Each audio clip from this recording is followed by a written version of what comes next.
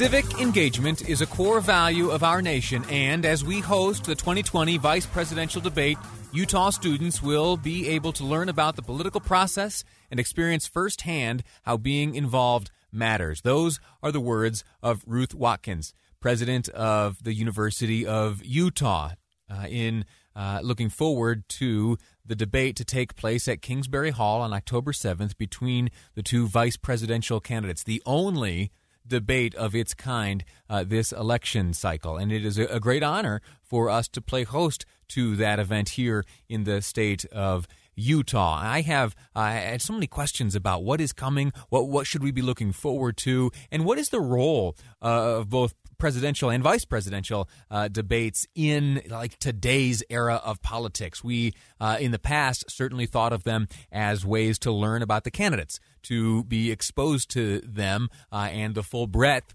of their beliefs, right? Some of these debates are very long form, and candidates are able to speak at great length. Well, we today, we've got Twitter, we've got YouTube, we've got the internet at large offers us countless opportunities to become familiar with the candidates. And so what is the role of the debate? To help me understand that, and also some of the COVID concerns that may be still swirling, is Jason Perry, Vice President of Government Relations and Director of the Hinckley Institute of Politics at the University of Utah, and currently serving as Chairman of the Campus Debate Steering Committee. Jason, how are you?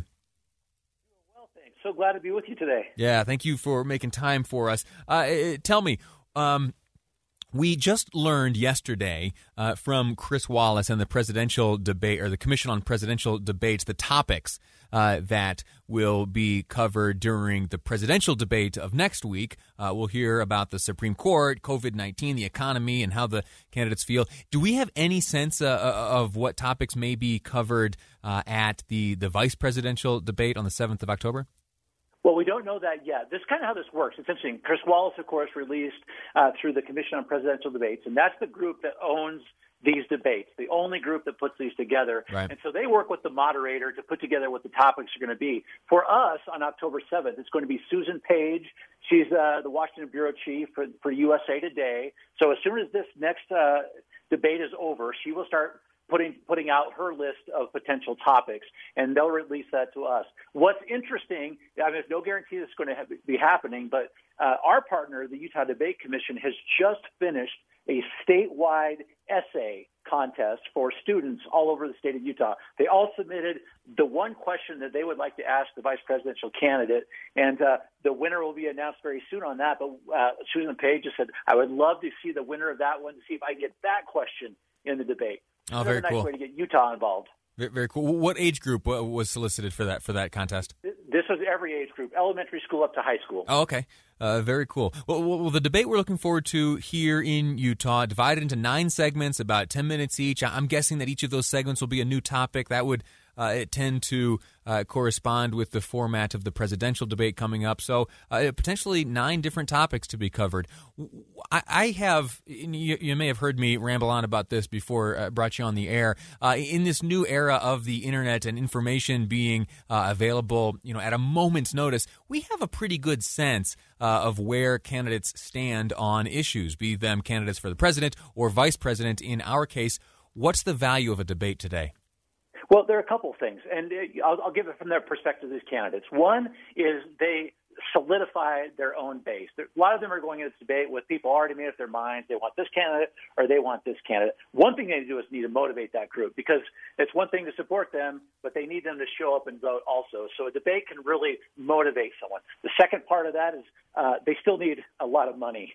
They need people to not only like what they do in the debate, to see them as a viable candidate, to see someone that's actually going to win. And if you come off on this debate stage, look like someone's going to win, the money starts flowing, the name ID goes up. That helps tremendously. Occasionally you have some risk in these debates where there's some kind of gaffe or some kind of mistake that's made. That could be detrimental also. So everyone's kind of being on their A game.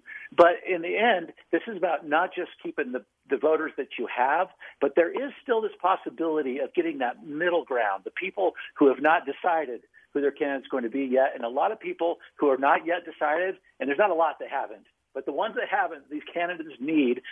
Often they make up their mind when they're watching these candidates. I would be so fascinated to someday. And listen, if you are a listener right now and you find yourself undecided right now and are waiting for the debates, I would love to be inside your mind. And I would love to speak to you the day after the debate. So 57500, that's our Utah Community Credit Union text line. If you are undecided and are waiting for the debate to make up your mind, I want to speak to you. So send your contact information. I'll give you a call after the show today. Again, speaking with Jason Perry from the University of Utah, the presidential debate, which is coming up next week, was originally scheduled to take place at Notre Dame.